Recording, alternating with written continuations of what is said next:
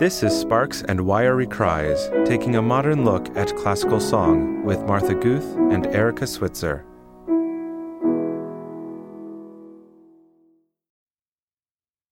Welcome back to Sparks and Wiry Cries. We're your hosts, Martha Guth and Erica Switzer. We're just back from summer vacation and on to our second season. We are going to be paring things down a bit this year due to a new baby, a plethora of work, yay, and a dissertation that needs to be written. And I'd like to be specific about that. It is your baby and Yes. my dissertation. Although your dissertation could well be described as a baby as well. Feeling like it right now. After this episode, you can look for us now on a monthly basis with episodes coming out on or around the 15th of the month until June of next year. So today we're going to be listening to some English songs. That is, songs sung in English, written by English composers. Got that? From England. Yes, got it. Got it? All about England. And these songs are taken from a brand new CD called Summer Schemes, and we're going to give you more information about that very soon. So English song has had a varied past. We're not going to go very deep into the history of it. We just wanted to sort of bring up just a couple of points. The history of English song is full of many gaps where there's not always been a wonderful composer on the scene. However, the range from John Dowland to Henry Purcell to Benjamin Britten leaves no doubt that English song really contains some of the best of all of the literature. Specifically today, we're looking at songs written in the early 20th century. Our two performers are Liz Upchurch at the piano and baritone Peter McGilvray. Baritone Peter McGilvray has won prizes at the Montreal International Music Competition, the Queen Sonja Competition in Oslo, Norway, the 2003 CBC Young Performers Competition, where he took first place. His performance season is full of concerts in Canada and abroad for the next year, and he's also looking forward to joining the roster of the Met Opera in New York. Those are for productions of La Bohème and Capriccio during the 2010-11 season. On a more personal note, as much as I love shopping list biographies, I just want to say that Pete McGilvray is just one of those friendly kind of guys. When you see him, I don't know, say in Toronto where he lives, you just want to run up to him and give him a big bear hug, because that's exactly what he would do. Yeah, he's terrific to work with. British pianist Liz Upchurch works also in Toronto at the Canadian Opera Company as a vocal coach and repetiteur. And she is so much more than that. She has worked in England, in Europe, in North America. She's been broadcast on the BBC, on Norwegian radio, and on the CBC in Canada. She's worked at the Banff Centre. And I met her when I attended a course at Britten Peers 12 years ago. And she was, for me, a great mentor for those 10 days or whatever it was. She made me feel safe, although I was the baby of the course, and she taught me things that I needed to learn at that point in my career, and I've always been incredibly thankful to her for that. Yeah, I have to say, well, I know that Pete and Liz met at the Canadian Opera Company, and that's also where I met her as well, and she is easily one of the most knowledgeable and passionate people teaching song and opera on the Canadian musical scene. Her love of music just shines through in everything she does. So we asked both Pete and Liz a few questions about their CD and the process of recording, because they produced the CD on their own. Liz, in particular, was very specific about her love of live music and the spontaneous beauty of artists who are often fallible on the concert stage. Having said that, she thinks that's a good thing.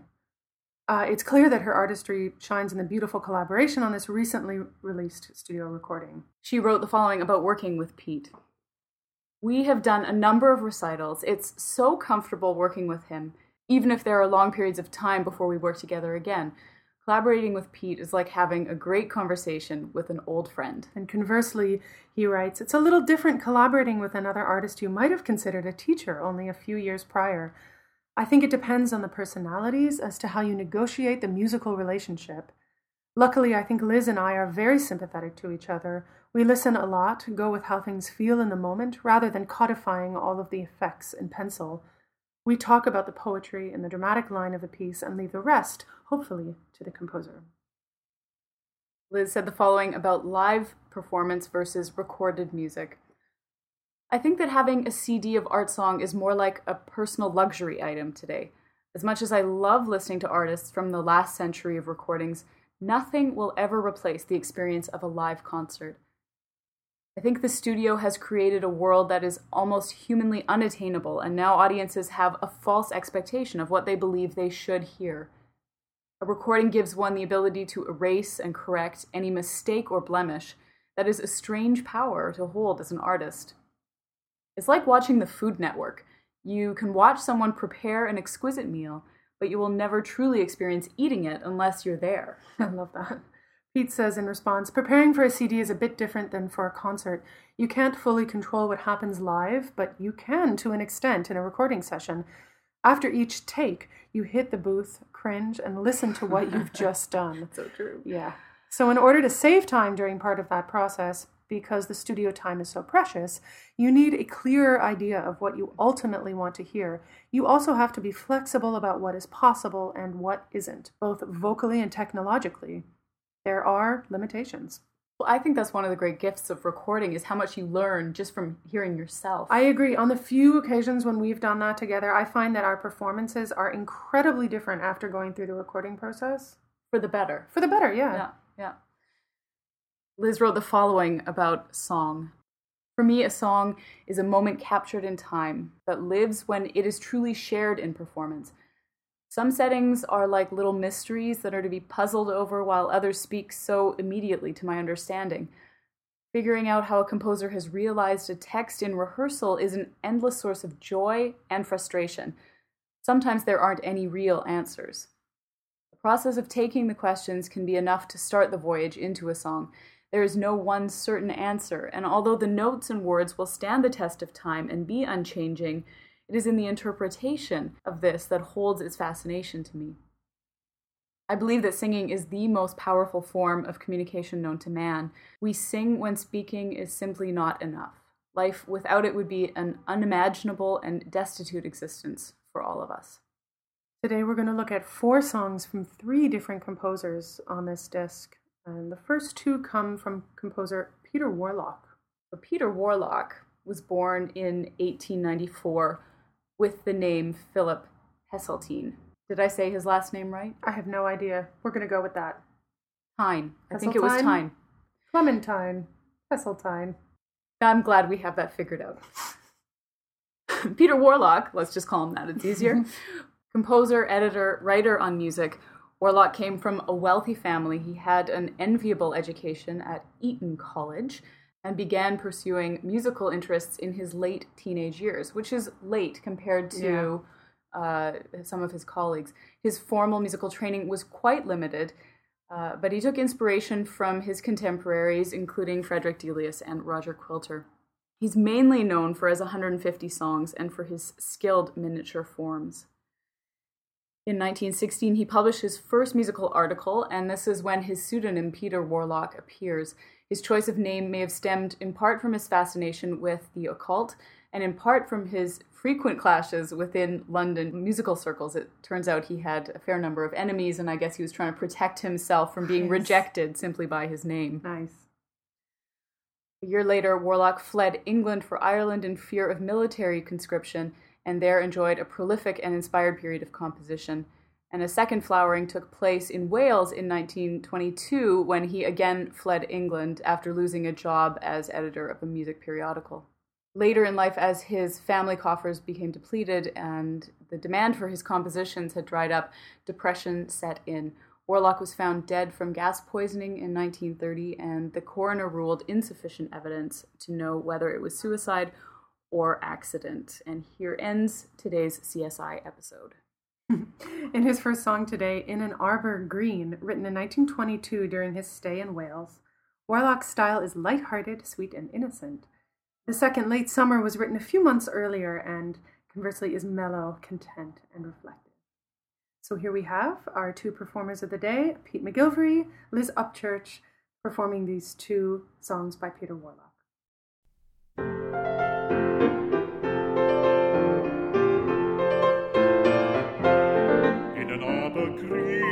Asleep when as I lay, the birds sang sweet in the midst of the day.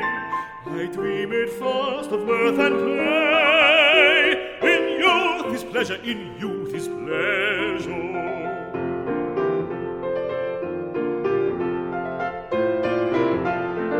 Methought I walked still to and fro, and from her company I could not go. But when I wakened it was not so. In youth is pleasure, in youth is pleasure.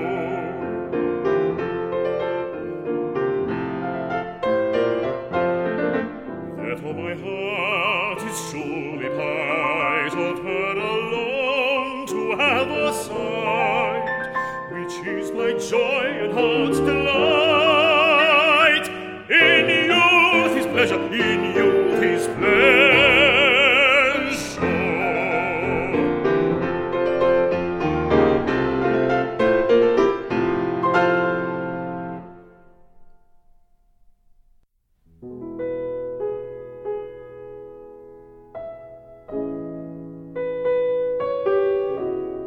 The fields are full of summer still, and breathe again upon the air. From brown dry side of hedge and hill, more sweetness than the sense can bear.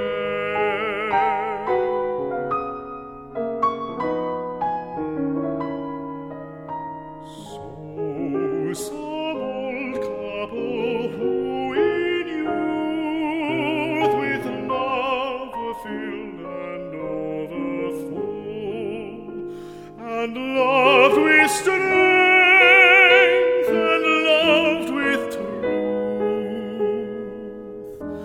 in heavy age are beautiful.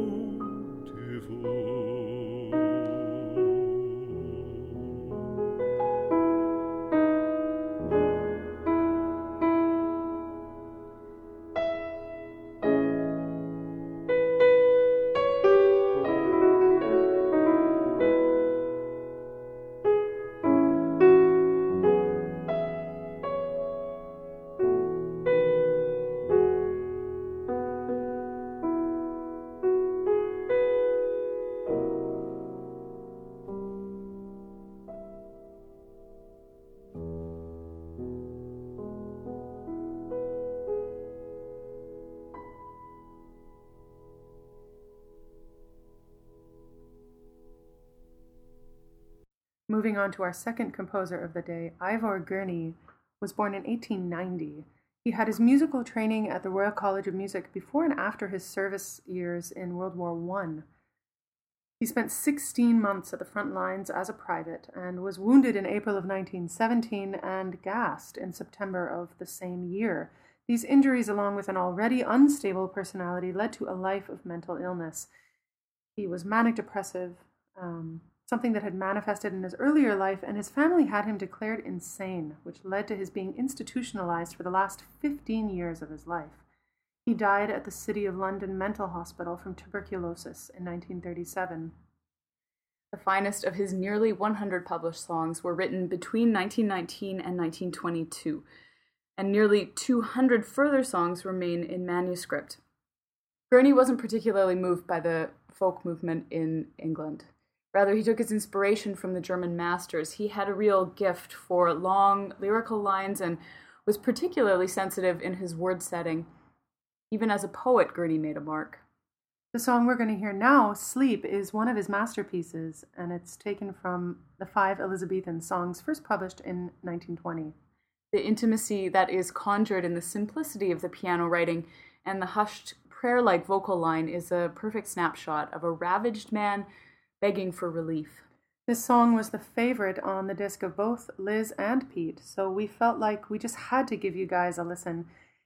It happens to be one of my favorite songs too, made all the more poignant by the fact that our poet, Fletcher, was an insomniac. Just like you right now, Martha. Exactly. It makes the text incredibly personal and the setting all the more relevant. I think to Liz as well. She's got a 9-month-old going on over there. All right, well, let's pray for some sleep then.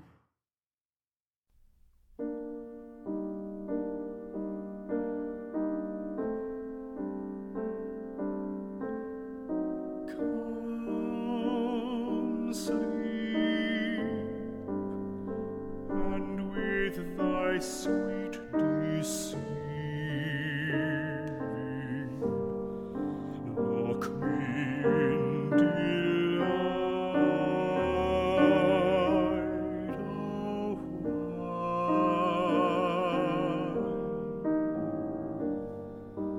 Let some pleasing dream beguile all my fancies,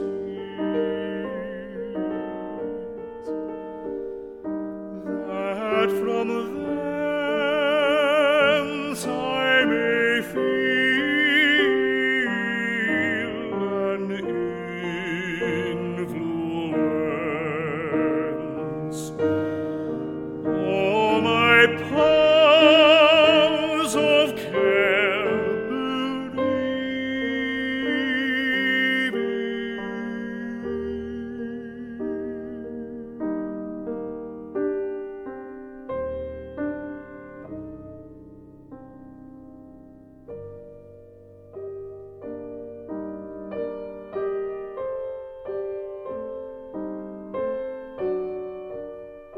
though but a shadow, but a sliding,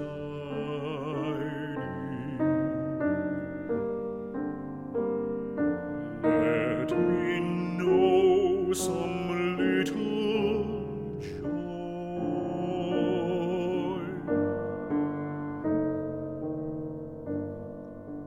We that suffer long annoy are contented with our thought through an idle fancy wrought. Oh, let my joys have some abiding.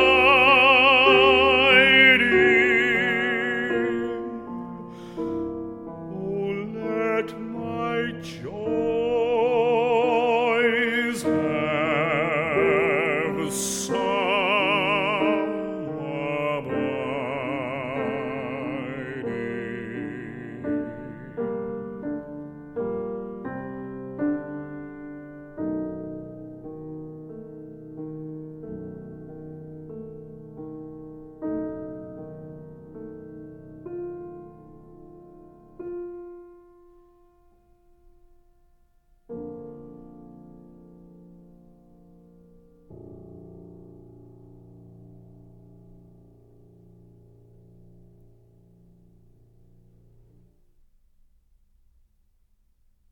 So we thought now might be a good time to talk about self-producing a CD. This is something that is fascinating for me, Martha, I think for you too. Absolutely. And Pete has, gone through this whole process and was good enough to share a whole bunch of information with us about how and why he did this. So this is what he wrote. It hasn't been easy to get a high-quality recording out there. Here's the story. I came up with a shell of what I thought was a pretty lovely summer festival recital program that I'd been successful with. I wanted to record it, thought it would be a good showcase for my voice, for a top-notch pianist, and to sell to the audience after summer recitals. I had acclaimed some studio time at the CBC to record a demo since winning the Young Performers Competition in 2003. They agreed, and the stage was set. But after I had my master copy finished, the task became a question of how do we get this physically made? The idea had been to record it and then shop it around to various record companies for manufacture and distribution. If that didn't come through, I'd do it myself, and that's what ended up happening. I have great friends to whom I entrusted the photography, design, and layout. I secured the rights to the songs not in the public domain, found a manufacturer, and paid for 1,000 copies. After a lot of research, I decided to go with CD Baby for digital distribution. They sell both physical as well as digital MP3 versions on their site, as well as distribute to the leading online retailers like iTunes, Amazon, Napster, Rhapsody. The physical copies I don't send to them, I hang on to and sell at concerts through personal connections, and also on consignment at some of the few specialty classical stores that are left. I've easily made back the money I spent on manufacturing and rights, and haven't spent too much on marketing and distribution yet.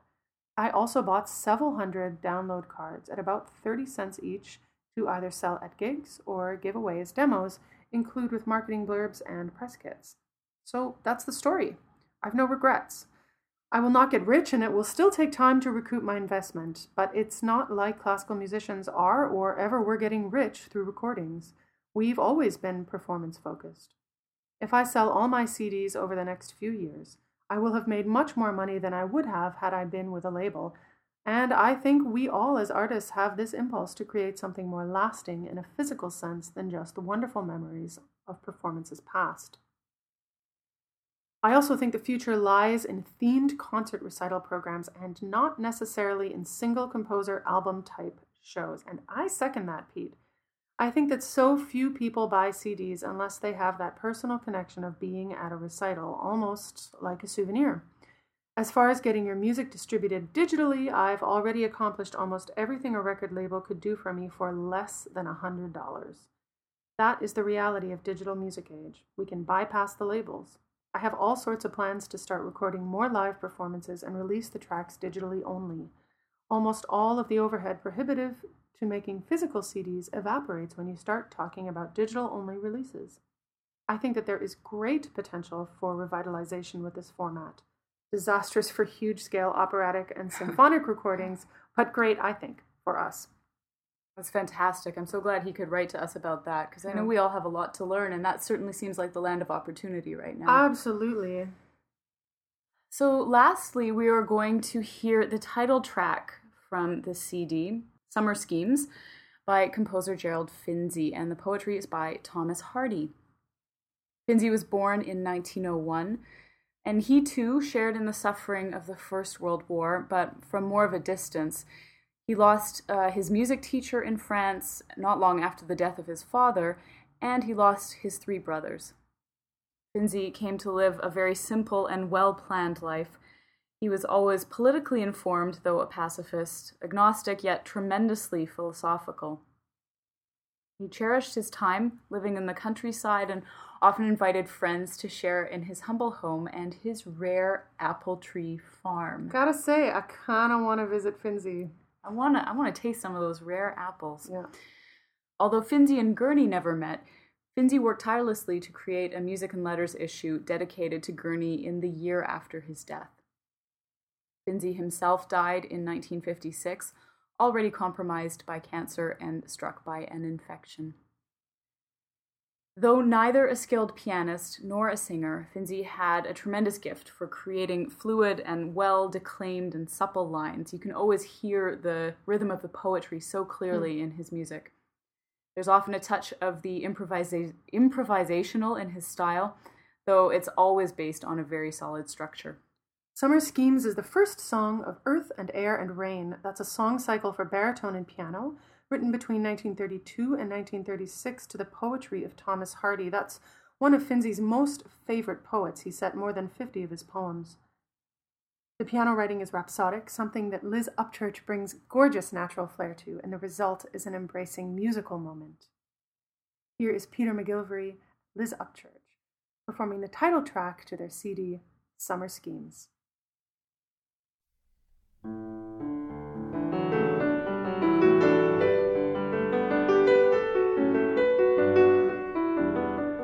Friendly summer calls again, the little fivers to these hills. We'll go, we two, to that arched fane of leafage where they prime their bills before they start to flood the plain with quavers, minims, shakes, and trills.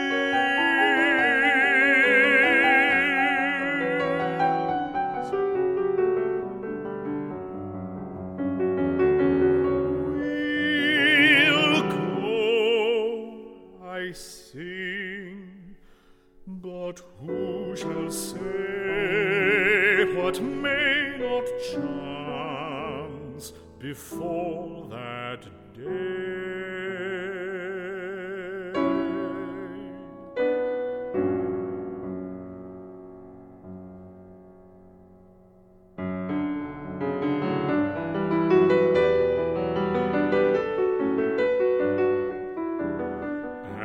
shall see the water spring from Chinks the scrubby copse's crown. And we shall trace their on creeping to where the cascade tumbles down, and sends the bobbing, grows the swing, and birds not quite but almost drown.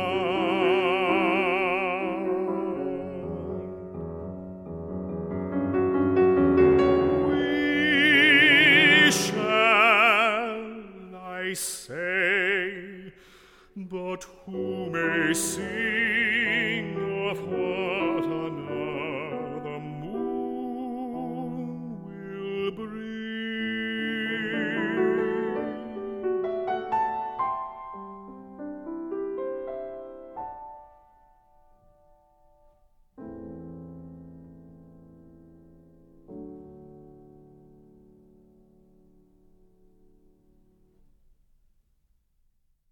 The entire CD of Summer Schemes, which, by the way, also includes some American selections, some German and French selections, based around the theme, of course, of summer, can be downloaded directly off of Pete's website, which is www.petermcgilvery.com, or off of cdbaby.com. That's a wonderful site for indie music making and promotion. We will also have all of this information with links available on the Sparks and Wiry Cries website. We would love to encourage you to promote this exciting and talented duo by getting the real thing for your very own. And thank you to Liz and Pete for giving us so much information about their recording and for being so generous, and also simply for their beautiful playing and singing. Yeah. And as always, many thanks to our wonderful, wonderful, wonderful producer, Matthew Principe. Thank you for joining us on this second year of adventures. Many of our performers have a website or a web presence, and for more information, you can go to either sparksandwirycries.com, marthaguth.com, or ericaswitzer.com. You've been listening to Sparks and Wiry Cries. We're your hosts, Martha Guth and Erica Switzer.